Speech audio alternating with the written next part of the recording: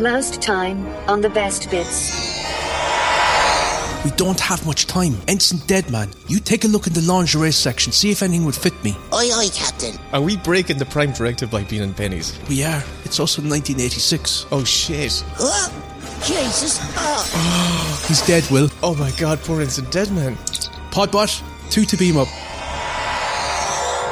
Come here, we're here talking about Star Trek. For this, I want to focus just on the Golden Age and Silver Age. We're going to properly nerd out this episode. 13 official movies.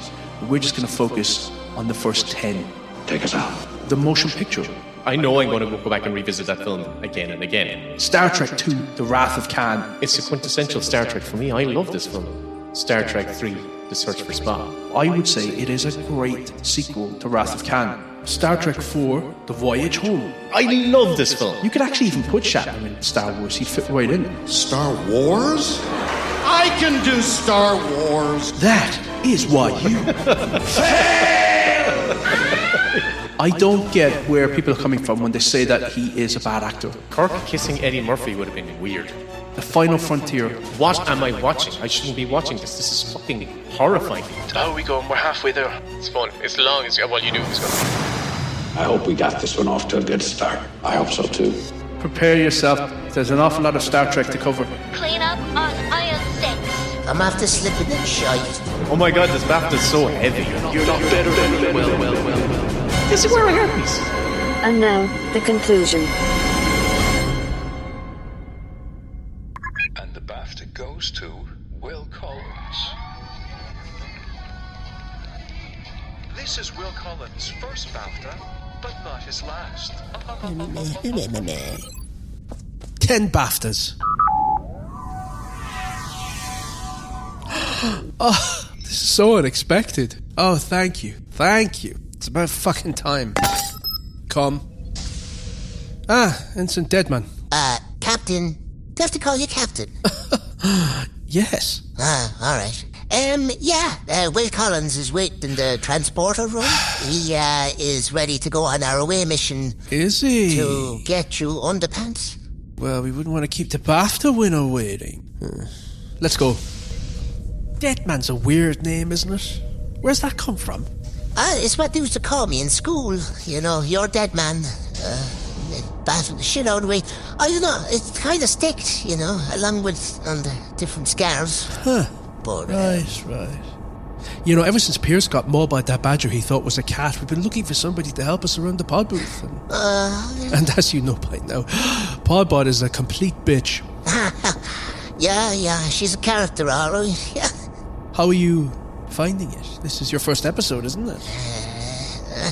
Yeah, 'tis grand, like, you know, I need to work, and there's not much going around, and it seems that everyone these days is doing a podcast, so I thought, like, you know... I learned the ropes, but, like, my biggest ambition really is to do what everybody else does. Have you won a BAFTA? No. Oh, if not? Oh, alright. Not yet, says you. Do you get BAFTAs podcasts? Oh... Deadman, you do make me laugh. Do I? Is that good? You know something, Deadman? We're about to head back in time to 1986. Oh. To Penny's.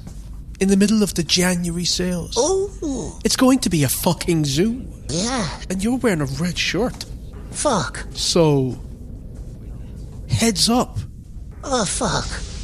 You're late. Kevin! Will, how are you? I'm fantastic form. How are you? Good. This is Deadman. Deadman, nice to meet you. Will? Oh, sorry.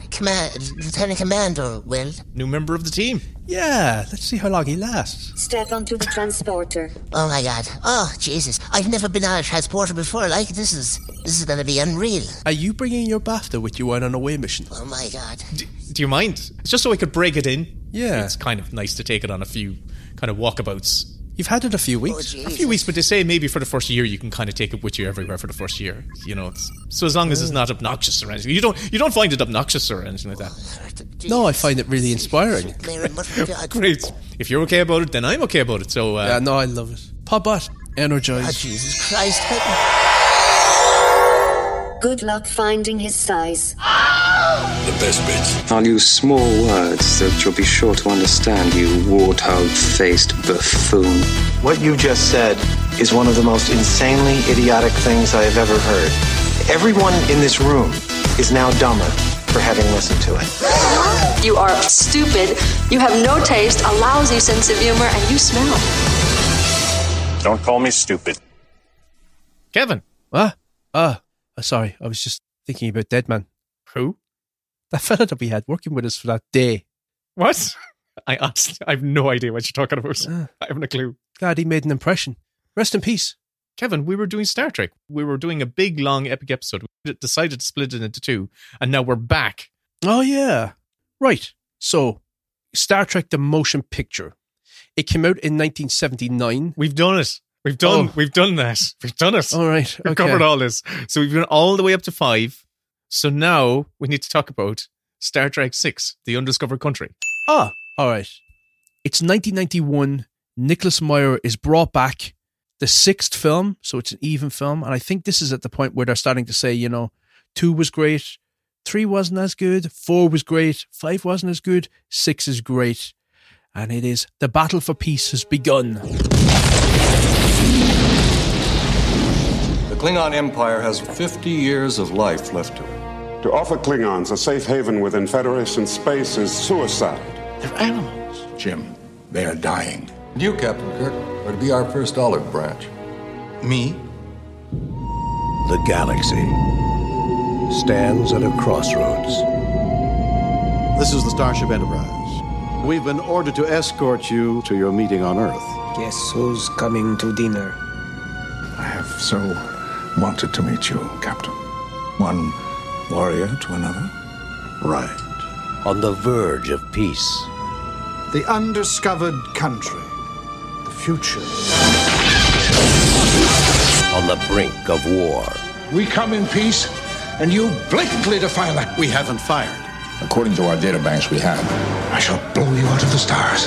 Now, the crew of the Starship Enterprise will not be the instigators of full-scale war on the eve of universal peace. They're coming about. Battle stations. Fights not to win battles. Incoming. Signal our surrender. Captain?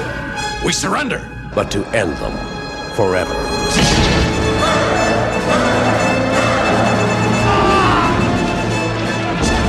We would consider an attempt to rescue them an act of war. There will never be a better time. This is Captain Sulu, USS Excelsior. We stand ready to assist you. This is fun. You do prefer it this way, as it was meant to be. Warrior to warrior. She cannot take much more of this. Cry havoc! Kill! And let's slip the dogs of war. Fire! Star Trek VI, The Undiscovered Country. After years of war, the Federation and the Klingon Empire find themselves on the brink of a peace summit when a Klingon ship is nearly destroyed by an apparent attack from the Enterprise. Both worlds brace for what may be their deadliest encounter, and all is not what it seems as Kirk and McCoy are taken captive and blamed for the assassination of a Klingon High Commander. Budget of $30 million, so it's down on what Shatner had. Wow. But it made it back in its returns. It had a box office takings in the US of $96.8 million. It was the 21st most profitable film of 1991. And at this stage, I think a lot of jokes started to be made about the corsets were needing to be let out a little bit. Right. And getting out of the captain's chair was a stunt. It's a farewell to the original crew.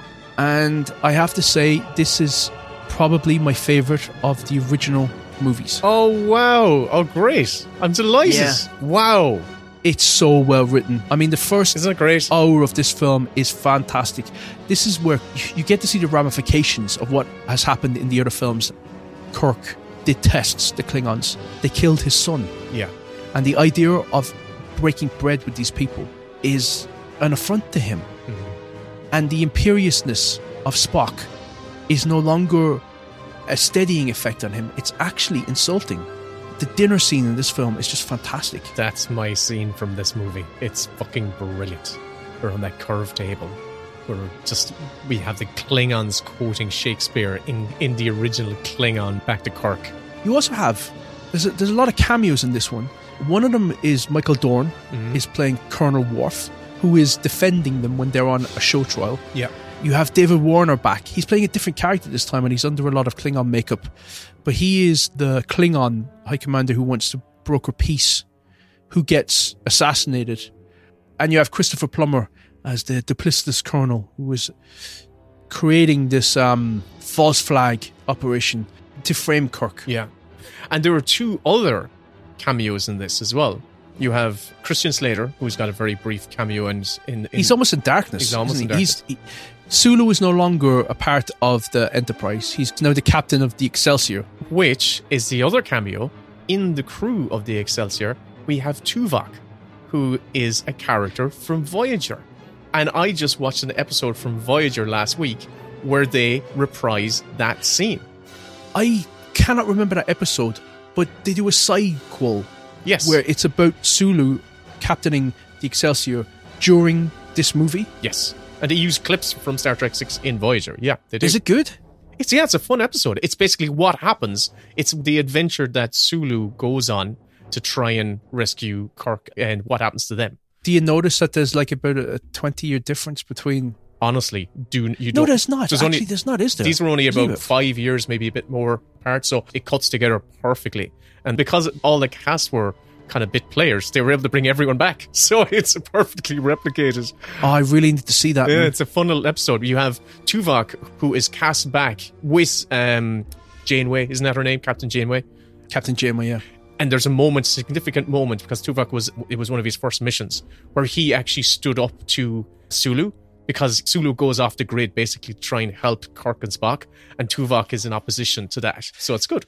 Hang on a second. Tuvok is a Vulcan. Yeah. But he's not a Vulcan on the crew, is he? I was wondering why, but they made it canonical anyway. Voyager went, no, he's Vulcan. But he doesn't have the ears in the... That's what I was wondering, because I was trying to go back and go, does he have the ears? But they do say it is him. So it is... okay. So maybe he was going through ear polishing. Maybe he took his ears off. They were away for ear polishing that day. Captain Sulu? And your station, Lieutenant. We're not giving up just yet. Helm, come about. It's a Cold War story. Yeah. It goes into all that you want out of Star Trek. It becomes an adventure. They've got great comedic moments, even though it doesn't really ring through that Uhura wouldn't have a clue how to converse in Klingon, and that they're looking through all the dictionaries and they're trying to like sneak their way into the Klingon zone. Yeah. And laughing and stuff. It's fun. Campy. We must respond personally. A universal translator would be recognized. Dujvets onuk bin. Dujvets onuk bin. Duk Arskama. Shalhorva. Kronos Vol. Grant. Nuta Gross. Rin. Nuta Gross. Wien. Gua Pentedak. Souls. Doch. Los. Kvet. Vikich. Ren. Ha ha ha!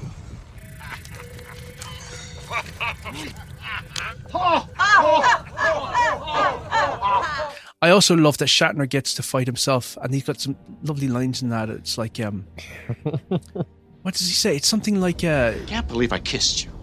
Must have been your lifelong ambition. He gets to kiss himself as well. Yeah. I also noticed that Uhura and Scotty are a couple in this. Where they're constantly like linking up to each other, and they're very affectionate. I like that. That didn't feel inappropriate. It was like some silver-haired love. Yeah, I like it. Let them bump their uglies. And this is an Agatha Christie story. That's what's so much fun about this. It is, but it's also the chamber piece of the crew figuring out who the saboteur is. It's great. And you've got Kim Cattrall in this one, who, do you know what? I think it almost should have been Saavik. Oh, it would have been great if it was Saavik.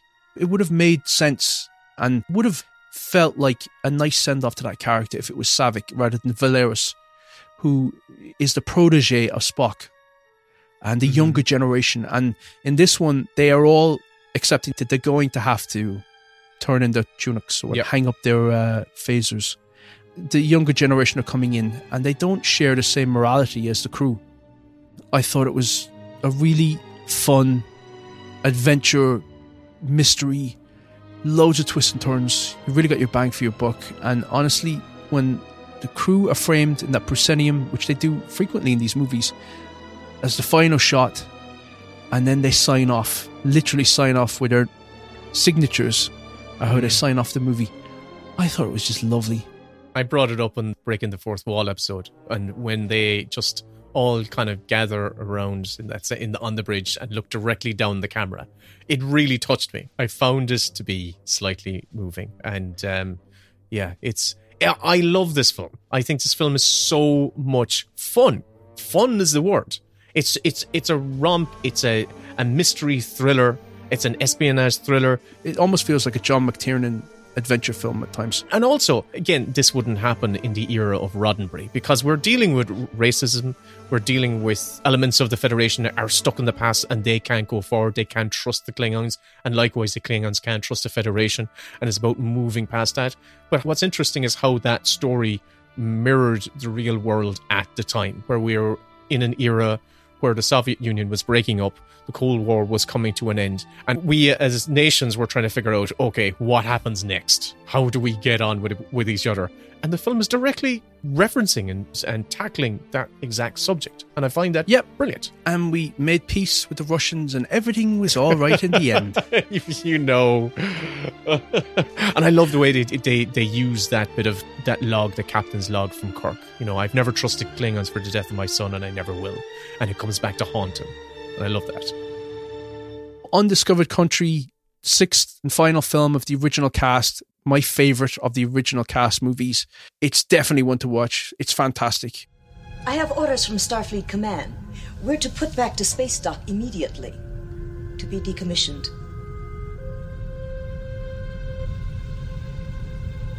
If I were human, I believe my response would be, go to hell.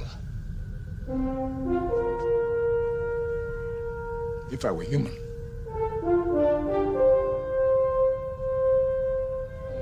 Course heading, Captain.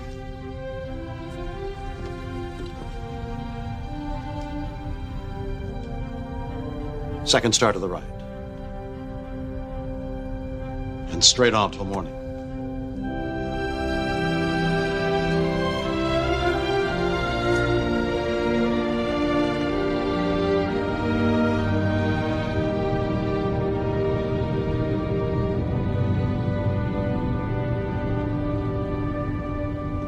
Captain's log, stardate 9529.1. This is the final cruise of the Starship Enterprise under my command.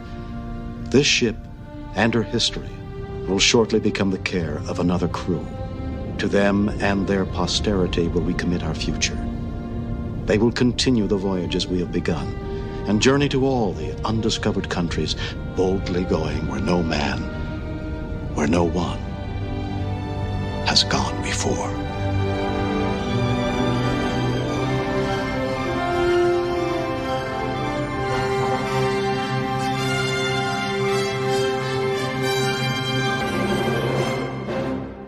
The Next Generation was now what everyone was considering to be Star Trek. It really was a fantastic show. I was like obsessively watching it. I had way more affinity for Picard and Data and Worf and Geordi and Crusher and Troy and Tasha Yar and Chief O'Brien, Riker and Barclay. Oh, Barclay. Generations was meant to be a bridge from the old cast to the new cast, a handover. They started shooting a week after they wrapped on All Good Things, which, for my money, is still one of the best finales to any TV show in any genre. Yeah. Come in. Is there a problem, sir? No. I just thought that I might join you this evening. If there's room. Of course. Have a seat. Would you care to deal, sir? Oh, thank you, Mr. Data. Actually, I I used to be quite a card player in my youth, you know.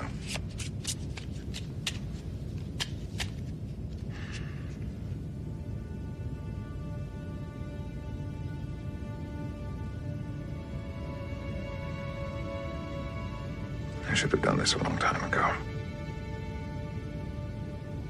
You are always welcome. So, 5-card stud, nothing wild. And the sky's the limit. And it's a far, far better movie than Generations. Mm-hmm. The show had ended just 5 months prior to this, so they wasted no time at all in getting this out there, and it feels a little rushed. But I'll play a trailer. In a distant corner of our galaxy, a secret observatory is attacked. A brilliant scientist is found, and a mysterious ribbon of energy where past and future collide is unleashed. It's a doorway that we call the Nexus. Every ship which has approached the ribbon has either been destroyed or severely damaged. Obviously, they were looking for something. There's still no indication of why they attacked the station. I must return to the observatory immediately. There's nothing I can do. Timing is very important in my experiment. The hell's he doing? I have an appointment with Eternity, and I don't want to be late. Soren doesn't care about weapons or power. He just cares about getting back to the Nexus. Star is going to collapse in a matter of minutes. That'll destroy everything in this system. Population. 230 million, sir. Why would he destroy a star? I have to stop him. But I can't do this alone. I need help. I know someone who can. You say history considers me dead. Who am I to argue with history? You're a Starfleet officer. You have a duty. I don't need to be lectured by you. I was out saving the galaxy when your grandfather was in diapers. Now, the torch of adventure is about to be passed. Eliminate them. Klingon vessel decloaking directly ahead, sir. Talk it there, French! Full disruptors!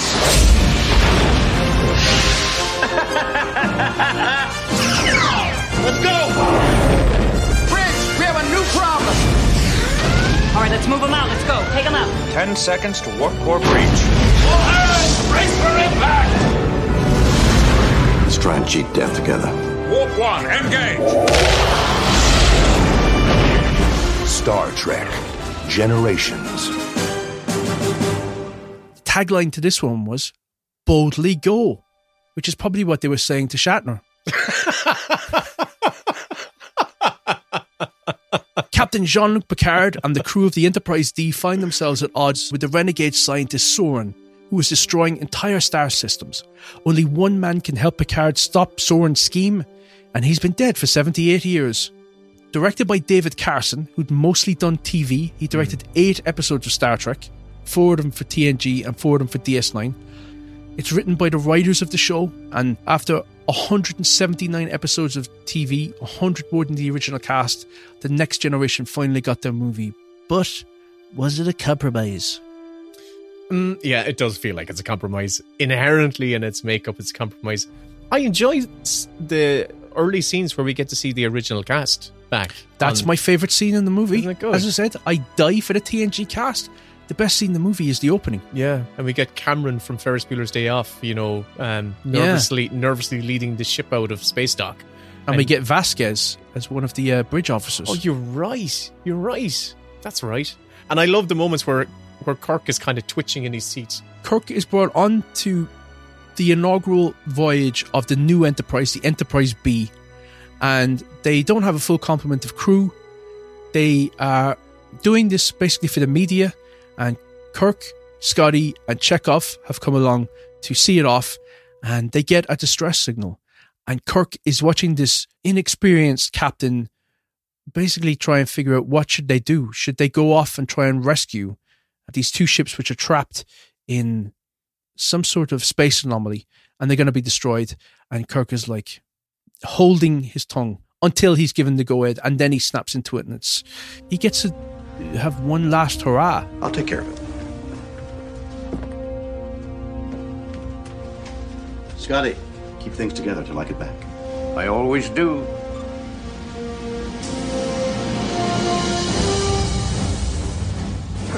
It's a great little opening, but it doesn't feel like the movies. No. It feels very stagey. Even the sound design, the voices echoed. Yeah. It didn't have that sort of cozy, enveloped, like cocoon vibe of the movie's bridge, where the audio is thick. It's like great sound design. This felt very sort of like thin. It had a budget of 35 million and it made a box office of 118 million. So it was the 17th highest grosser of 1994. Right. This was the year of Independence Day and what have you. It did better than Undiscovered Country, but it's an odd duck. It's trying to do so many things. We're clear. You did it, Kirk! Damage report, Ensign. There's some buckling on the starboard nacelle. We've also got a hull breach in the engineering section. Emergency force fields in place and holding. Where? Sections 20 through 28. On decks 13, 14, and 15. Bridge to Captain Kirk. Captain Kirk, please respond. As soon as Kirk is killed in the opening, he's sucked into what they call the Nexus, which is some sort of dilation in space-time where you feel blissful. He's trapped in that. But two of the people that they're rescued is the villain of the movie, played by Malcolm McDowell, and Guinan, who was the barkeep from the Enterprise D. And she is Basil Exposition in this movie. She allows Picard to know things that he shouldn't know. Was anyone in here? Aye.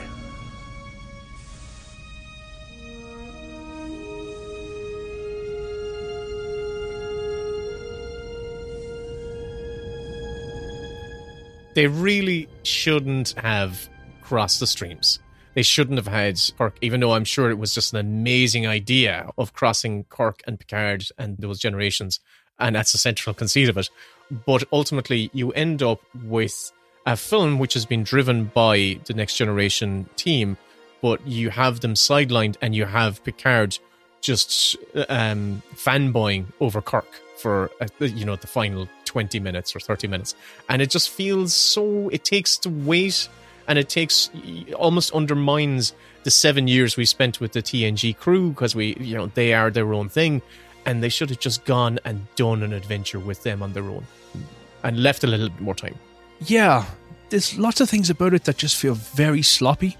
I hate the uniforms in the film. They're all wearing different uniforms and some of them don't even fit them.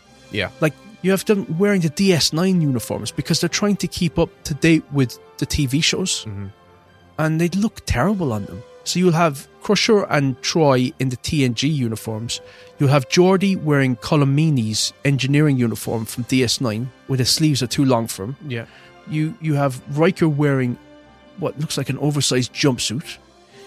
Everything just feels cheap and compromised. And the film just keeps starting. Like, this is the only Star Trek film. And as I said, I fucking love the TNG cast. And I loved that show. But when you have what looks like a Thunderbirds model of the Enterprise D crashing on that model-looking planet, and they keep cutting back to Picard standing in a barren wasteland, doing nothing, but trying to talk sense into Soren, who's on the other side of a force field. Yeah. Back and forth, back and forth, back and forth. It was so boring. I was like, where are you now? I'm over here. It was like, oh, I'm hiding behind this container box, this old fridge.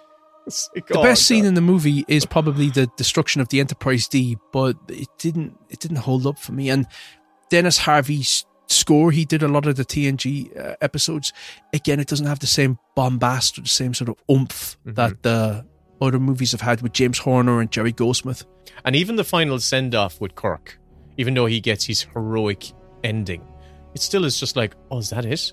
He crashes down to Earth on a bit of a gangplank and dies?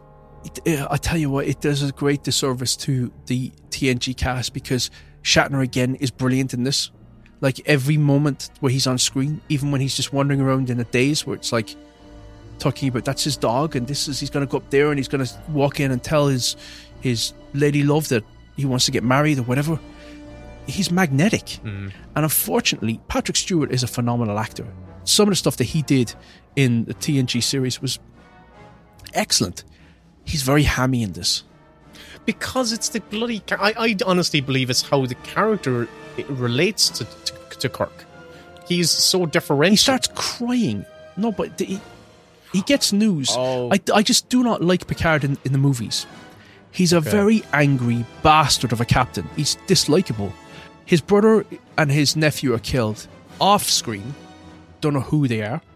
He gets a message and he immediately just turns into a bit of a prick about it.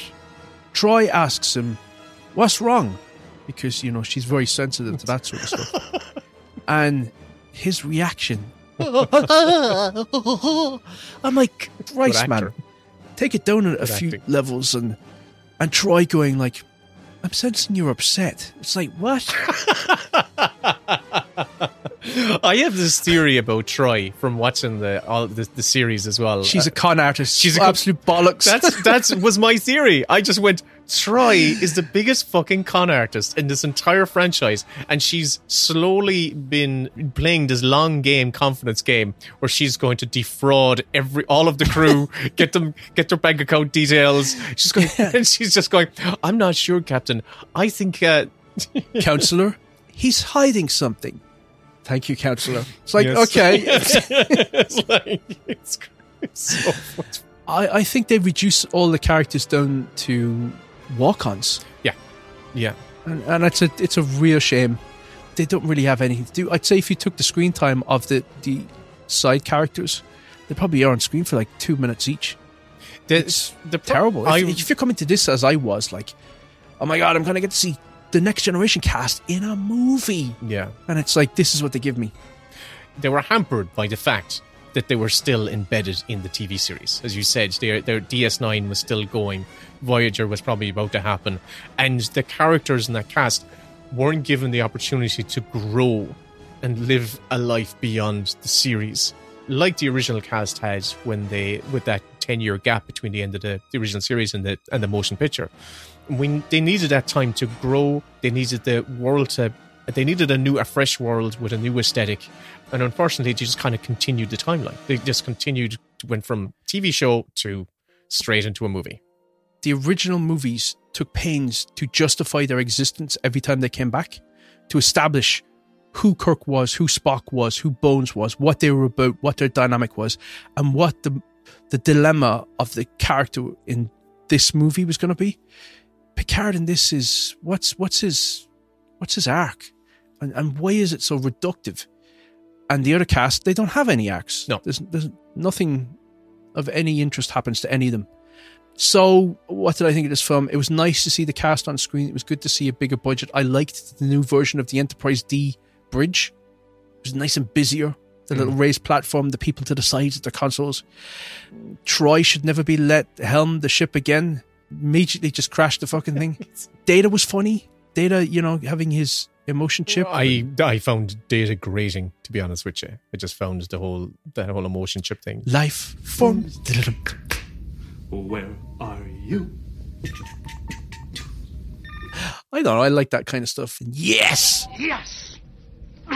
That was fun. But I do agree with you. As they go along, it gets very grating how much they focus on Data and Picard. Mm-hmm. Yeah. They took a month to write All Good Things, and they took a year to write Generations. Holy shit. And I think too many cooks, too many tinkerings, it didn't pay off. As you said, if you had All Good Things as a feature film, wouldn't you be happy? Yes, I fucking would. Make that a feature film and I'm happy. It was just amazing. So they came back 2 years later for what is regarded as the high point of the Next Generation movies, and it is contention for a lot of people as the best Star Trek film. Really? Yes. Oh, wow. Resistance is futile. Star Trek First Contact. In his nightmares, he can see them. In his mind, he can hear them. Locutus. In his soul, he can feel them. I've just received a report from Deep Space 5. Long-range sensors have picked up... Yes, I know. The Borg. Set a course for Earth. Maximum warp. Now, in Earth's darkest hour, he must fight them again. Captain, Earth. Life signs? Population approximately 9 billion. All Borg. How? Time travel. They went back and assimilated Earth. Changed history. I must follow them back. Repair whatever damage they've done. But this time, they must travel to the past. April 4th, 2063. To save our future. You're all astronauts on some kind of Star Trek. They invade our space, and we fall back. They assimilate entire worlds, and we fall back. Not again. The line must be drawn here. It looks like the control deck's 26 up to 11. Mr. Data and I are returning to the ship. Don't let them touch you! Captain! Data! We must activate the auto-destruct sequence. You want to destroy the ship and run away? You coward. If you were any other man, I would kill you where you stand. Let's rock and roll! Destroy them. Watch your futures end. We've lost shields and our weapons are gone. Resistance is futile. Perhaps today is a good day to die. Jean-Luc, blow up the damn ship! No! We are not going to lose the Enterprise. Not to the Borg, not while I'm in command. Star Trek. First Contact. The Borg, a relentless race of cyborgs, are on a direct course for Earth. Violating orders to stay away from the battle, Captain Picard and the crew of the newly commissioned USS Enterprise E pursue the Borg back in time to 2063, the day before Zefram Cochrane's historic warp drive flight, to prevent the invaders from changing Federation history and assimilating the galaxy. It was directed by Jonathan Frakes. Riker took over the directing chair. It was the 14th highest grosser of 1996. It had a budget of $45 million and it made $146 million at the box office. Wow. So the most profitable of all the films so far. Alice Krige played the Borg Queen. It was doing what the Star Trek original movies did very well in Wrath of Khan. It was taking an event that was established in the TV show, bringing it back into the movies and paying it off. And for this, it was when Picard was taken capture by the Borg and assimilated, when he became Locutus. And this is him dealing with the post-traumatic stress of that and going up against his greatest villain, the Borg. Alfre Woodward plays Lily, an engineer from Earth who's brought on board the Enterprise to be treated for injuries. You've got Drunk Troy, you've got Picard and Worf butting heads. It's a banger of a movie, but what did you think of it, Will? I really enjoyed it the first time I watched it, when I saw it back in the 90s. And did you go to the cinema to see it? Do you know what? I don't think I actually saw it in the cinema. I think I waited for it to come out in VHS. My God, and you call yourself a Star Wars fan? Yeah, I'm a big Star Wars fan. But you know what? On rewatching it for this, for the research for this episode, it doesn't hold up quite as well as I remember. Why is that? Why? I still had fun with it. I liked the action, kind of the gung-ho kind of action tone, the Enterprise itself being invaded and infested by the Borg. I like the scenes of them going into the bowels. It gave me Aliens vibes with their elite team trying to kill off the Borg. I liked the dish shootout, the upside down dish shootout, where they had to, I thought that was Space pretty cool. Boots. Why I didn't, not that I didn't, I still enjoyed it. It just didn't live up to the fun that I had with the original movies. It's a very different film to the original. This is more like a horror film. Yeah, a horror action movie. And that's the thing. It kind of feels like a horror action movie. I kind of still feel that all the stuff on Earth felt like a TV set. It felt like an episode from the TV show, where I didn't think it didn't quite have the same scope as I imagined it had. It felt quite contained and small, and everything felt like it was happening at night. At a campsite. At a campsite, yeah. But still, I enjoyed it. It's my favourite of the Next Generation films by a long stretch. Hang on, we still have Insurrection and Nemesis. Oh, sorry, hang on a second. Yeah, maybe I should rewatch those right now and reassess this. I do think it's competently directed. I like the action set pieces. I like the opening space battle between the Borg and all those Federation ships, and how the Enterprise itself comes back, is kind of kept away from it, but they kind of defy orders and they say, no, fuck this, we're going to go back and enter the fight. So there's a lot I enjoyed about it, but it just didn't live up to the same level that I thought it was. How about you? What do you think of it? I really enjoyed this film. It doesn't feel like the OG movies. It doesn't have that sort of Christmassy vibe where it's festive. It's not as festive. There's a thing that they do in these movies, though, which I didn't mind it so much in the original films, but in The Next Generation, maybe because I'm such a fan of the cast of TNG, that it bothers me when they don't give them enough screen time. Same, yeah. So when I'm watching it and I'm like, why am I spending all this time with Lily? Who the fuck is Lily? I don't care about Lily. Why can't this just be... Why didn't they, in the 4 Next Generation movies, pay off the will they, won't they romance between Crusher and Picard? It was set up in the very beginning. Yeah. And they used to have these lovely moments in the show where the only one that Picard could really confide in was Crusher. And they would have late night, 2 o'clock in the morning. They'd get together in his quarters and just have tea. Yeah, they would have breakfast together and stuff like that. Yeah, and it was like, they obviously had great affection for each other. There was that lovely away mission one where they were able to read each other's minds. I love that. It's the final season. I love that episode. It's so lovely. I love it. And everything that's been unspoken comes out. Yeah. I am not being unreasonable. I didn't say that you were. You may have thought it, but there's a difference. You're right. You can't react to every random thought that crosses the other person's mind. I think our link is getting stronger. Maybe if we put some distance between us, that might weaken it. Not that I'm growing tired of hearing your most intimate thoughts. Certainly not. There's a lovely little exchange that happens where Picard says, we should go this way. And she pauses and goes, you don't know where we should go. You're just bluffing it. Yeah. And he goes, sometimes as a captain, you have to give the impression that you know what you're doing in order to inspire confidence. But I wish they brought some of that energy into these movies. Instead, it's like, it feels like Patrick Stewart wants to be an action hero. So, he'll be in his vest and he'll be having a Tommy gun. That playfulness with the holodeck was fun in this film. I kind of went, I'm glad they embraced it a little bit. That's one of the best features of the TNG show, the holodeck. I always just end up rewriting these movies in my head of what I would love to have seen from the other characters, what I would love to have seen Geordi do or Worf do. There's some nice moments, I think, when... I like that Barclay's there as well. I like that he gets a little cameo. The best scene is probably when Picard and Worf butt heads. It's like if you were any other man. They've adapted every modulation of our weapons. It's like we're shooting blanks. We have to work on finding another way to modify our weapons so they'll be more effective. In the meantime, tell your men to stand their ground. Sir. Fight hand to hand if they have to. Aye, sir. Wait. Captain, our weapons are useless. We must activate the auto-destruct sequence and use the escape pods to evacuate the ship. No!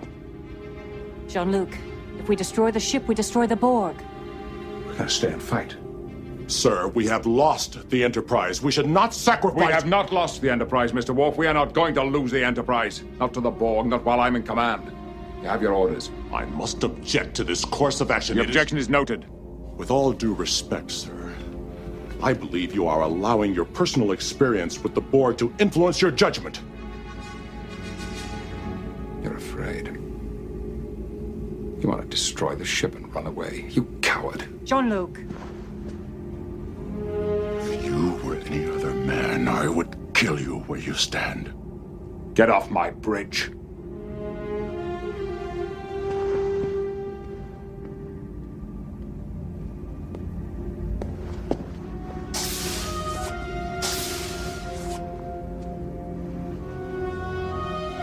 So what do we do now? We carry out his orders. Dyson, Kaplan, start working on a way to modify the weapon system. This is stupid. If we can get off this ship and then blow it up, let's do it! Once the captain's made up his mind, the discussion is over. Lily! And he goes off into the quarters and Lily goes in to basically confront him. And again, they're back to this Moby Dick analogy that was brought up in Wrath of Khan. Yeah.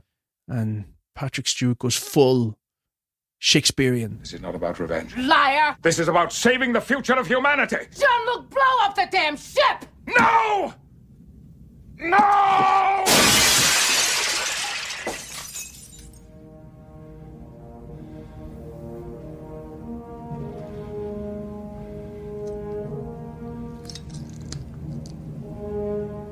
sacrifice the Enterprise. We've made too many compromises already. Too many retreats. They invade our space, and we fall back. They assimilate entire worlds, and we fall back. Not again. The line must be drawn here. This far, no farther. And I will make them pay for what they've done. It's the best of the TNG movies. Yeah. The big difference that I would say as well is that for the original movies, we'll call them, the cast themselves weren't, as I've already said this when we were discussing the original movies, the cast in the show weren't really, they weren't given that much to their relationships, right? So when we went into actually having the feature films, they just built upon the kind of the core players and built the kind of like the relationships that worked for those stories. What hampers the Next Generation movies is that we had 7 series of mostly great episodes which developed these characters in interesting ways. And each season, each character would become the focus every 7 or 8 episodes. Yeah. So it would become like a Geordi episode where he is in love with the ship, the holodeck, or it's one of my favorite ones, Cause and Effect, where it's a time loop, the very first time loop story, and Crusher figures out that something's going wrong. And even the stuff with Wesley, I loved how they finished Wesley's, even though I didn't particularly like Will Wheaton's performance, but I loved how they finished Wesley's arc from season 1 to season 7. You went, holy shit, that's where Wesley went off to. Oh my god. So when you get to the feature films, you have this rich, deep cast of characters, but you've only got a 2-hour feature film to do them any service, and you it's impossible. But they can make it easier for themselves. I don't know who said it, maybe it was William Goldman. Somebody said that a movie can only support 7 main characters, that once you get beyond that, it starts to become unwieldy and things are suffering. Yeah. You've got 7 main characters in a Next Generation cast. You've got plenty of space there to give them all something to do and to make their contribution feel valid and not just be reacting to what somebody else is deciding or asking the question that leads to the other person having the thought that leads to the next thing. It's like these are throwaway moments that you don't feel like you're getting the best out of them. First Contact, best of the Next Generation movies. They came back 2 years later, riding high for what many would regard as the end of the Silver Age of Star Trek. Tagline for this one, which should give you some idea of what's at play here. The battle for paradise has begun. Yes! Where's my ticket? I'm just remembering the Baku guy going like, yeah. Anyway, I'll play a trailer. It is human nature to wonder what it would be like to never grow old, to experience utter peace and harmony. And it is also human nature for some of us to want what we do not have. Alert! Area 12. He's trying to remove the headpiece. Do not delay the countdown. And for others, to stand in their way.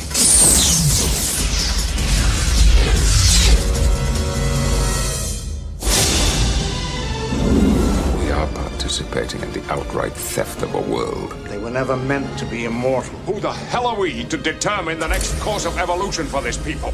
Radiation coming from the planet's rings continuously regenerates our genetic structure. We're only moving 600 people. We'll be able to help billions. This is the moment we've planned for so many years. How many people does it take before it becomes wrong? How many people does it take, Admiral? Who wouldn't be tempted by the promise of perpetual youth? There are hard choices to be made. Send your ships. Don't let go of this moment. Looks like you're planning on doing some hunting. Return to your quarters. That's an order. No uniform, no orders. The environmental anomalies may have stimulated certain rebellious instincts which could affect everyone's judgment. Except mine, of course. Okay, Data, what do you think we should do? Saddle up. Lock and load. Move these people out! Stand in defiance. Definitely feeling aggressive tendencies, sir. Hold your ground. If The court-martial is the only way to tell what is happening here. I welcome it, Admiral. Join the rebellion. Blow out the ram scoop. Stand by. Full thrusters. Star Trek Insurrection. When an alien race and factions within Starfleet attempt to take over a planet that has regenerative properties, it falls upon Captain Picard and the crew of the Enterprise to defend the planet's people, as well as the very ideals upon which the Federation itself was founded. It's an utterly boring film. Budget $70 million. It made $117 million at the box office. The 40th highest grosser of 1998. That's way, way down on all the others. F. Murray Abraham is the villain. Geordi, we get to see his eyes. Crusher talks about her boobs. Troy has a bubble bath. Worf goes through puberty. And Riker shaves off his beard. Which, if you are familiar with the lore of TNG, where the show got really good when Riker's beard came into play, the fact that they shave it off for this really is a harbinger for how utterly tedious this film is, even though it looks nice. The film is so rushed. The finale takes place on a scaffold, and it's got blue screen all around it, and they don't key out the blue screen. They just leave it there. It was meant to be a visual effect, and they just couldn't afford it, so they left it blue. It cost $70 million. 70 million. Where is it? Oh my God. If you told me this was an episode of the show, I would have believed you. Yeah, I would have said. It feels like an episode of Voyager. Don't you diss Voyager. How very deeply you have disappointed me. Don't you say that about Voyager. You know, when Voyager, they'd go off and they'd find these idyllic... I hate when Star Trek go to idyllic planets. I know. Where's the drama in that? Where's the drama? And you know what's frustrating about this planet? Also, I hate that Picard is playing away on Crusher with this fucking blow-in. Who is she? Fuck off. He should be going out and dates with Crusher. Dirty wee stop out. And he's dancing and he's wearing his leather jacket, and I'm like, God, you really are making me dislike Picard. And the planet they live on is so Northern California with fake grass. They're all playing, sack ball, and it's just so blah. This is so bland. The bland world. We have to save the bland world. The score is bland. It's so pastel, and Data is becoming friends with a boy. Oh my God. And the bad guys, the bad guys, their main bad villain move is that they're getting their facelifts. They're getting facelifts. Oh my God, facelifts. It's just like what they originally... Anyway, it doesn't make any difference. There's so much tension and drama you could get out of this, out of aliens wanting to forcibly exile people from a planet that has regenerative properties by putting them in a Truman Show ship and fucking them off into space. Imagine, you could get right in there with, what was going on to the Jewish population in the 30s in Germany. Yeah. You could get really heavy and dark on this. You could get so much conflict out of it. There's so much morality at play here. They could have great debates and philosophical arguments, which is what TNG did better than most shows then or now. Yeah.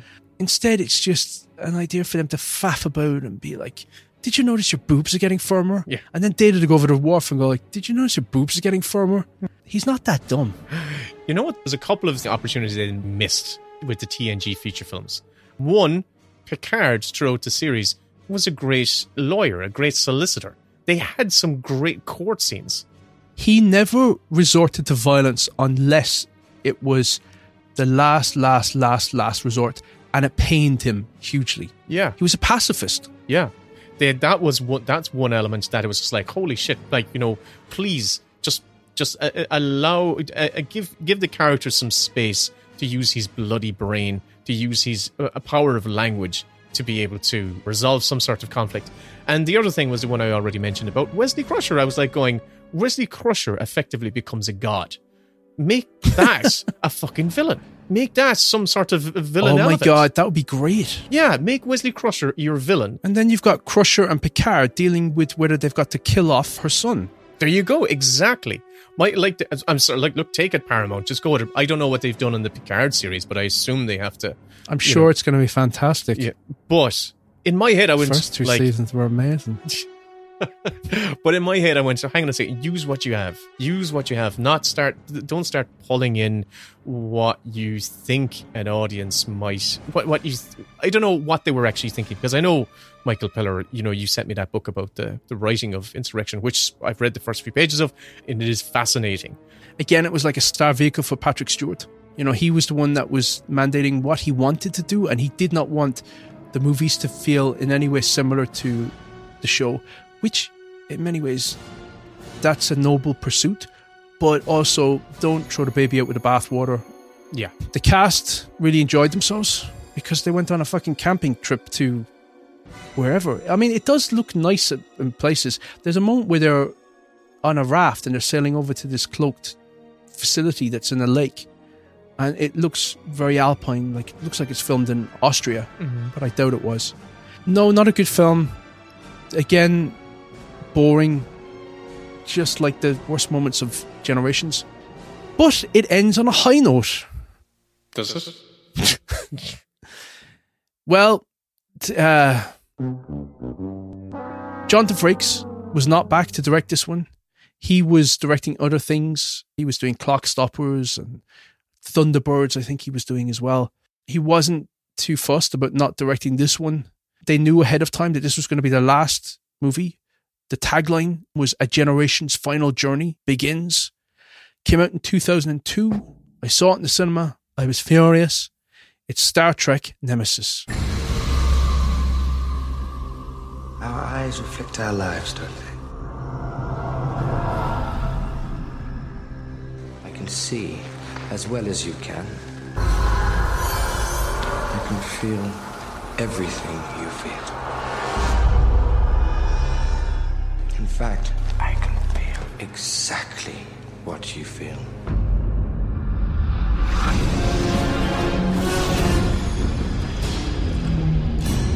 He said he's a mirror for me. I need to know where the hell he came from. The same blood runs through our veins. It was as if part of me had been stolen.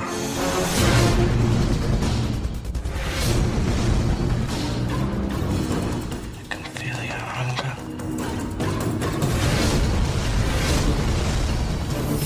I must deactivate you. Why? Because you are dangerous. Look in the mirror. See yourself. I'm a mirror for you as well. Don't be so vain.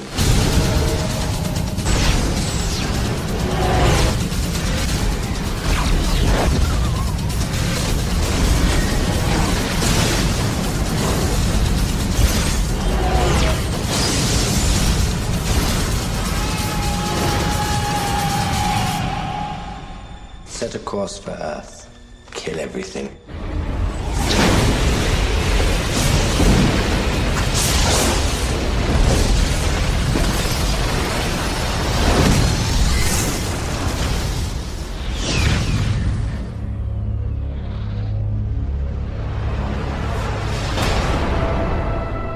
Captain Jean-Luc Picard and the crew of the Enterprise receive word from Starfleet that a coup has resulted in the installation of a new Romulan political leader, Shinzon, who claims to seek peace with the human-backed United Federation of Planets.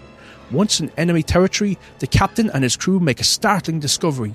Shinzon is human, a slave from the Romulan sister planet of Remus, and he has a secret, a shocking relationship to Picard himself.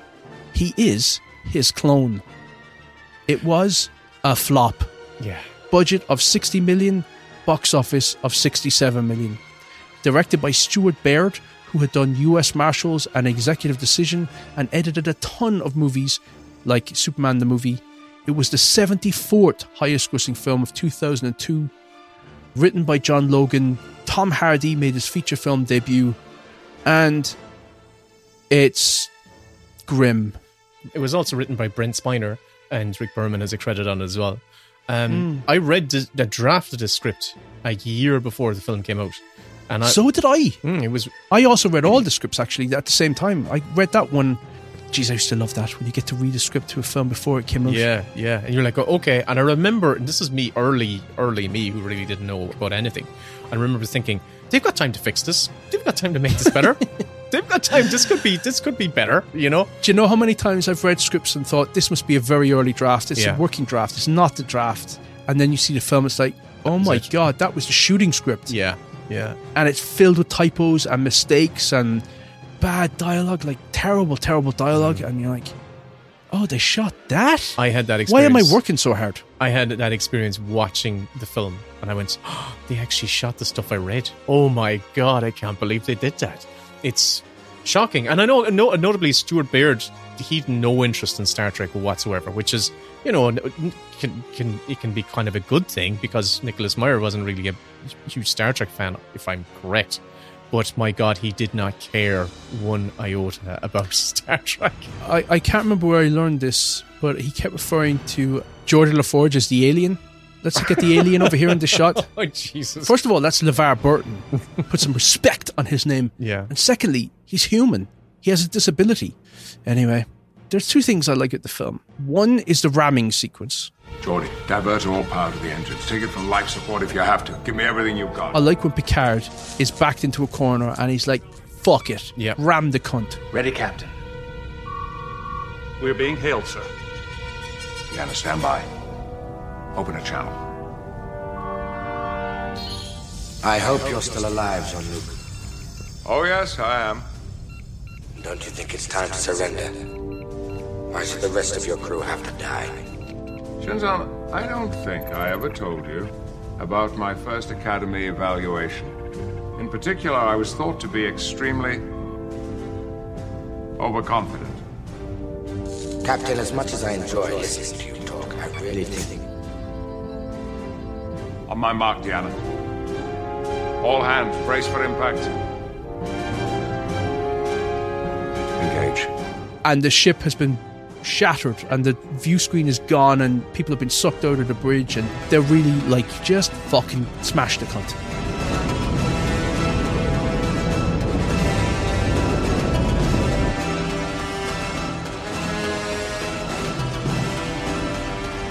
Hard to port!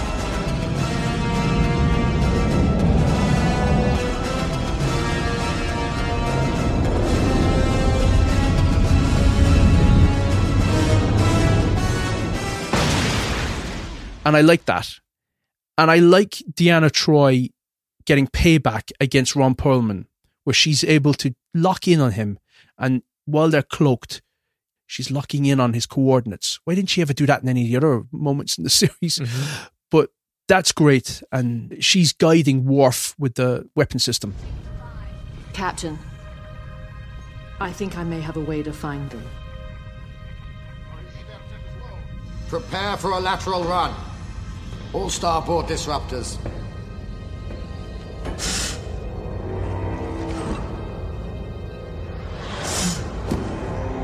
What is it? What is it?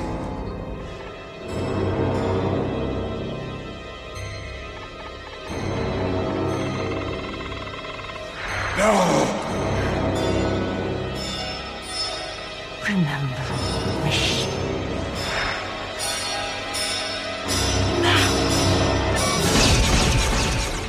But the lead up to that is so horrible. Yep. And thank God Roddenberry was dead at that stage, because he would have lost his shit.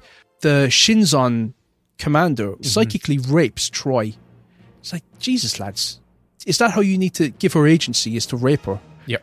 I didn't like Tom Hardy in this. I didn't like any of the decisions. They segregate the characters to probably their least screen time in all the movies. Geordi and Crusher barely appear in this movie. Wesley Crusher gets a cameo. I think Guinan is in there as well.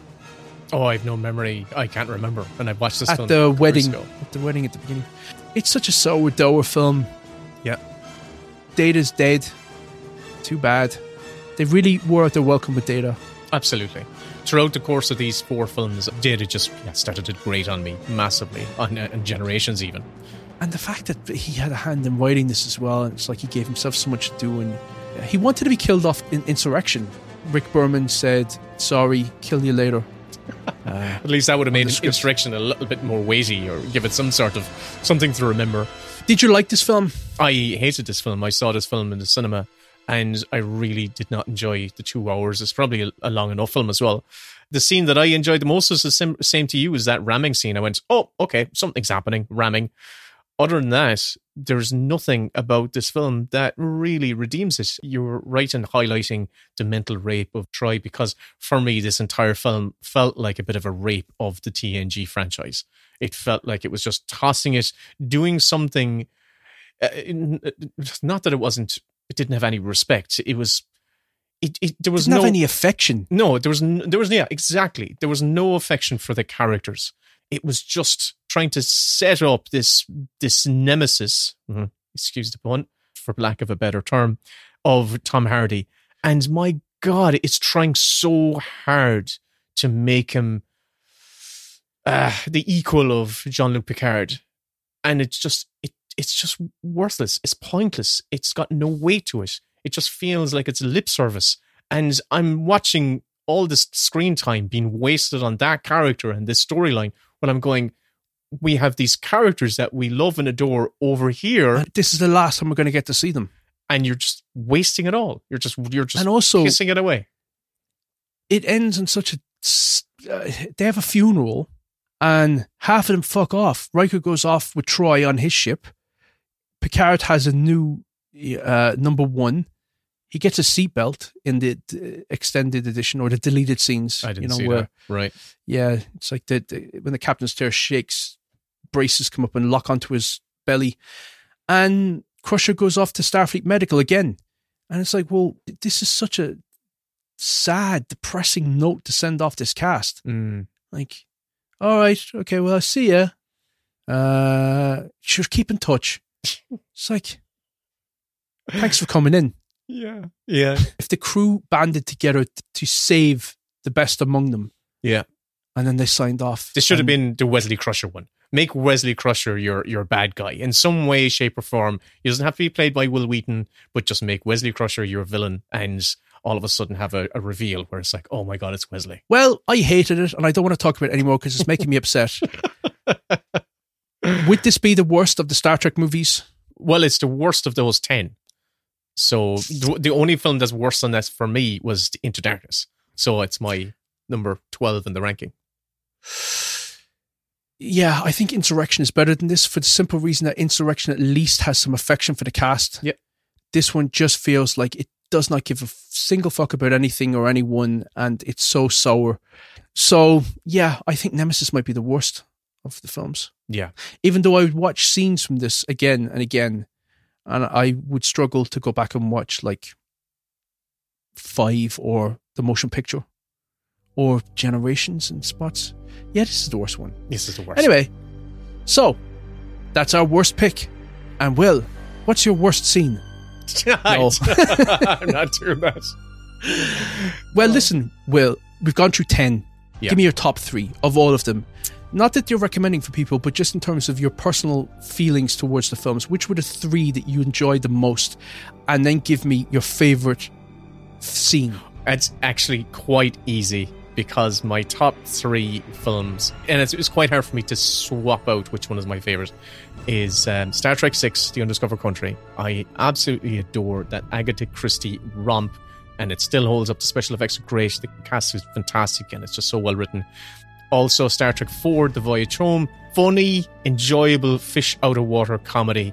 And I just enjoy being in San Francisco with that crew. And also Star Trek II, The Wrath of Khan. Those are my top 3 Star Trek films. So Wrath of Khan's your favourite Star Trek movie?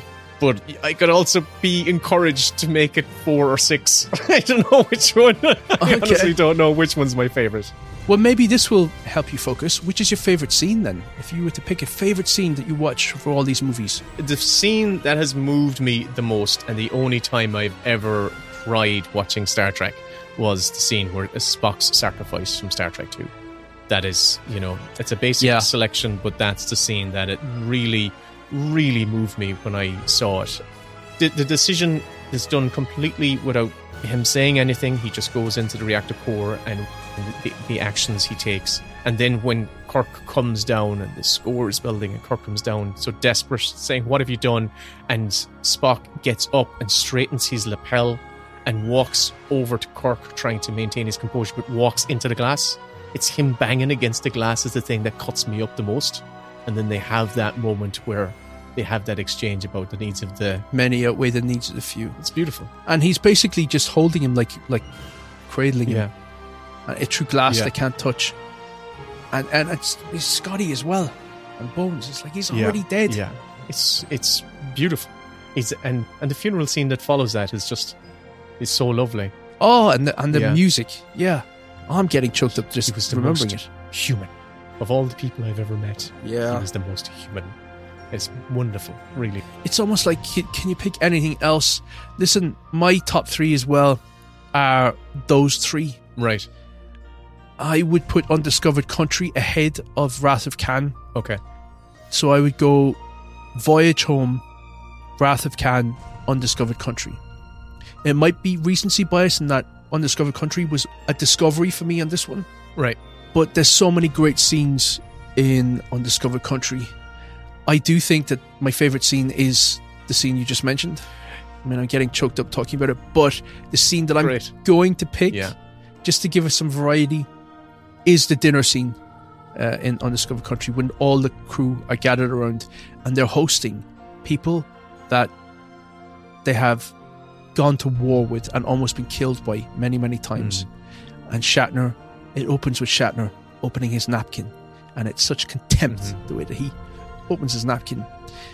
If anything I've learned from this retrospective is that Shatner is one of the great movie stars. This is a fantastic series. 2, 3, and 4 are probably one of the greatest trilogies ever made. They really are. If you want to watch those 3 together, you're not going to miss. But Undiscovered Country is one of the finest farewells to a beloved property. It really hurt me that TNG, the movies, weren't as good as the show, because I was raised by the TNG cast. 1987, that show started, ran 1994. I parked myself in front of the TV every time it came on. So many moments that will stick with me forever. I've watched the series countless times. Every so often, I'll do a pick-me-up and just go back and rewatch it again. The movies let them down. But the OG series of films, all of them, all 6, are really worthwhile. Some of them are just fantastic. So, yeah, I'm going to go with the banquet scene from the Undiscovered Country. And for me, Star Trek is at its best, and in the series and in the movies, when we have a good family of characters at its core, played by stalwart actors, and the relationships they have between each other, and when those relationships are central to the drama, or not even central to the drama, but are underpinning the drama that's at play. And I think that's when the shows at the films really shone. And that's something I hope that the franchise remembers going forward. Picard season 3 is coming soon. It reunites the TNG cast. I hope to God it will be good and just get back to them feeling like Christmas movies. Yeah, that would be great, wouldn't it?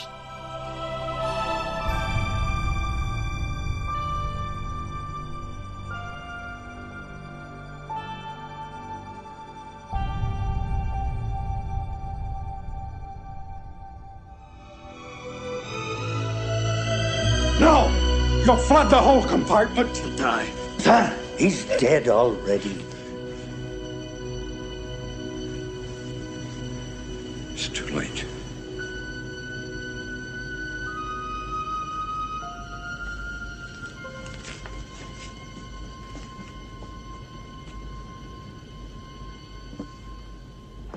Spock!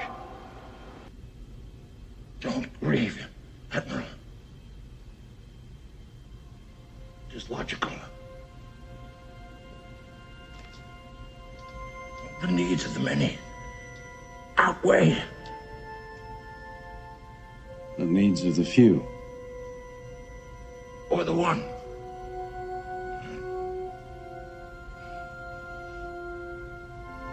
I have been, and always shall be, your friend.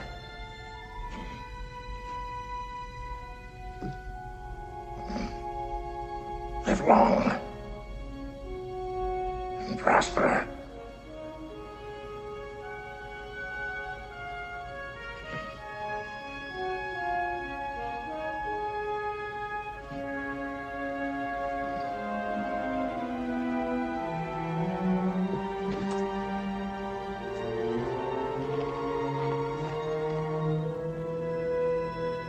No.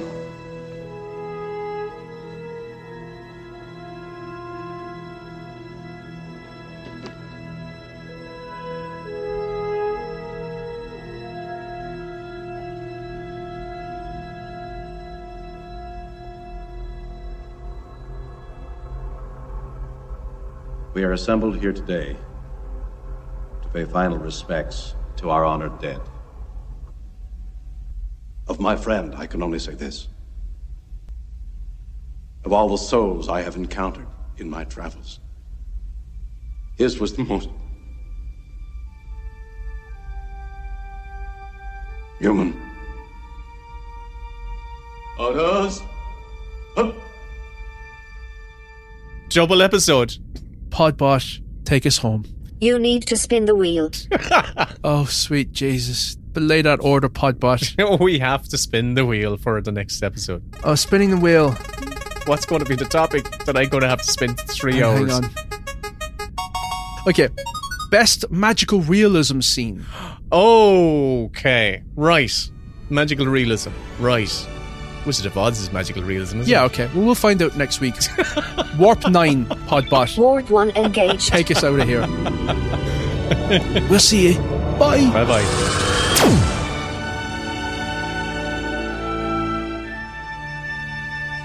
This is not over. Just you wait. You dirty liners. The Best Bits podcast is produced by Will and Kevin. All audio clips and music heard in this episode is the intellectual property of the respective copyright holders and no infringement is intended. If you enjoyed this episode, please consider becoming a Patreon member, where you'll receive bonus shows where we talk about recent releases and what we're up to. And you'll receive access to our Discord chat room where we hang out with our listeners. Search the Best Bits podcast on Patreon or click on the link in the show notes. And here is a clip from the lads' latest Mini Bits bonus show. The full episode, plus 100 more, are available on their Patreon. Mini Bits. Another new episode. Talk to you, stupid clubs. Patreon podcast. Of this Patreon podcast. Exclusive. The Best Bits podcast with Will and Kev. Bonus content for you, yeah. That's right. This is for you, not for them, just for you. The Best Bits podcast with Will and Kevin. Exclusive content. You rock the talking films and shows. The Best Bits podcast. This is for you. Kevin, how are you? Hi, honey. How are you? Oh, you know, I've got my corns sorted out. I went to the Chiropodist the other day, and she Your said, corn? my corns. Did you ever get corns? No. Did you know what a corn is? Yeah, it's a bunion on your foot, isn't it? Yeah, like in between your toes, stuff like that. Do you not wear any shoes like around the house? You walk around barefoot? I wear, no, it's the opposite. GA shorts. It's the opposite. I wear incredibly tight shoes, like those Chinese women. Oh, who get their feet bound, who had their feet bound, like, you know, before the turn of this last century. And so they had incredible corns and bunions. This is a great opener for a Mini Bits episode where we get people disgusted. Squally, it's episode 73 of the Mini Bits. I'm Kevin, you're Will. This is our Patreon podcast. Thank you to all our lovely patrons. Yeah. A few of you have jumped in recently. I don't know what we said. We try to goad people into joining up every single episode, and then every so often it's like a lot of people join because of one specific episode. And I'm like, how did we say it? What did we say on that episode that's different to the other 270 episodes? Maybe it didn't sound as desperate. Maybe we said, don't join. Maybe reverse psychology. That's how we should do it. Reverse psychology. Don't join up to our Patreon. Don't. Cancel. Everybody cancel. You don't deserve to be in this group. We don't want you. We don't like the look of you. We don't need anybody. It's just us. It's absolutely just us. Hey, should we tell people we did? I don't know. Maybe we shouldn't say it on mic, especially so early. We did an interview with the Irish Examiner last Friday. We did. Yeah. And how do you think I did? I think you did all right. Like, you didn't interrupt me once, so I was delighted with how I came across. But, there's no sort of time limit on this. We don't know when it's going to get posted. One of our friends was saying, Kathy at the cinema was saying that their interview with, did they do The Examiner as well? It was 6 months before it posted. And The Guardian, I'm pretty sure. They were profiled in The Guardian as well. Yeah, but we don't do any really promotion. We don't do anything. Well, this is our first time getting any sort of like proper coverage, which is going to be mad. So, listen to all you listeners who have found us before we explode. You're an OG. Bust. You're an OG listener before Kevin starts getting gold chains from all his Patreon dash. I think I'm more of a silver than a gold. I think my undertones suit more silver. But yeah. I just want to die. Goes with Prince Albert. Your hat? Yeah. Speaking of which, I want one of those diamond studs in my tooth. That's all I want. So I can go bing whenever I'm on a call. Oh, yeah. Bing. I usually just, wink and that glints. Yeah. Like a starlight twinkle. Speaking of which, I interrupted you. What did you want to speak of? Which? Start the timer. Oh! I forgot. You may as well. Start the timer. All these lucky loos are listening in and they're wondering, what are we going to be talking about? But we have to start talking about them after. Yeah. We say goodbye. But look, I wanted to talk to you about, you've seen a few things. You've seen the new Godzilla film. Yes. I've seen The First Omen. I saw Scoop as well. We're looking forward to watching that. All right, okay. Okay, I'll save my thoughts. And what else did I see? I made notes, but sure, it doesn't really matter. I think I saw them. And I was going to go through all the summer releases and see what takes your fancy. Okay. I'm looking forward because I don't actually know what's on the horizon. So, the Joker 2 trailer came out today. I saw it. Yes, I watched that. Mm-hmm. It reminded me of Chicago. Yeah, it's kind of like you see it's all very much in the mind's eye. They're calling it a jukebox musical. Am I right in saying that? I think you're right in saying that. So, look, hey, listen. I actually, what it did remind me of was that I want to rewatch The Joker because I saw it in the cinema and I thought it was fine. It was kind of a bold new direction. I'm just going to go back and watch the episodes from the Batman 66 show, the Joker episodes. Oh, yeah, that's going to be... Just to fill me in like on the lore. Get up to speed. Get you right up to speed. And you'll be there going, where are all the guys in the purple suits with the masks? When are they going to show up? And like, Isn't it a weird time though, where we have the Penguin TV show with Colin Farrell coming out, which is a totally different canon version of the Penguin. Then you have this offshoot of Joker, which is its own universe entirely. Mm. And then you have the old Batman films that you can watch. Right. And, I don't know where I'm going with this, but it's just, I don't know. I'm kind There's of so exhausted many from IP. But like it's just everywhere. What's happened is the comic book world has very much entered the film world. Is where you could have different runs, totally different runs of a character by different authors, and there would be totally different riffs on it and stuff. Oh, this is the thing, Kevin. So I'm only catching up on this. You mentioned it to me on a podcast. Was it on one of those? It was the last show. It was the last mini bits.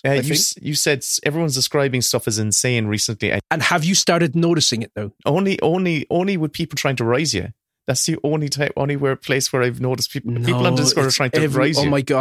Oh my god! I could start posting now, like tweets, comments, TikToks, articles, anything. Insane is everywhere. This is insane. That's insane. It's insane. There was a festival just going on about this insane lineup.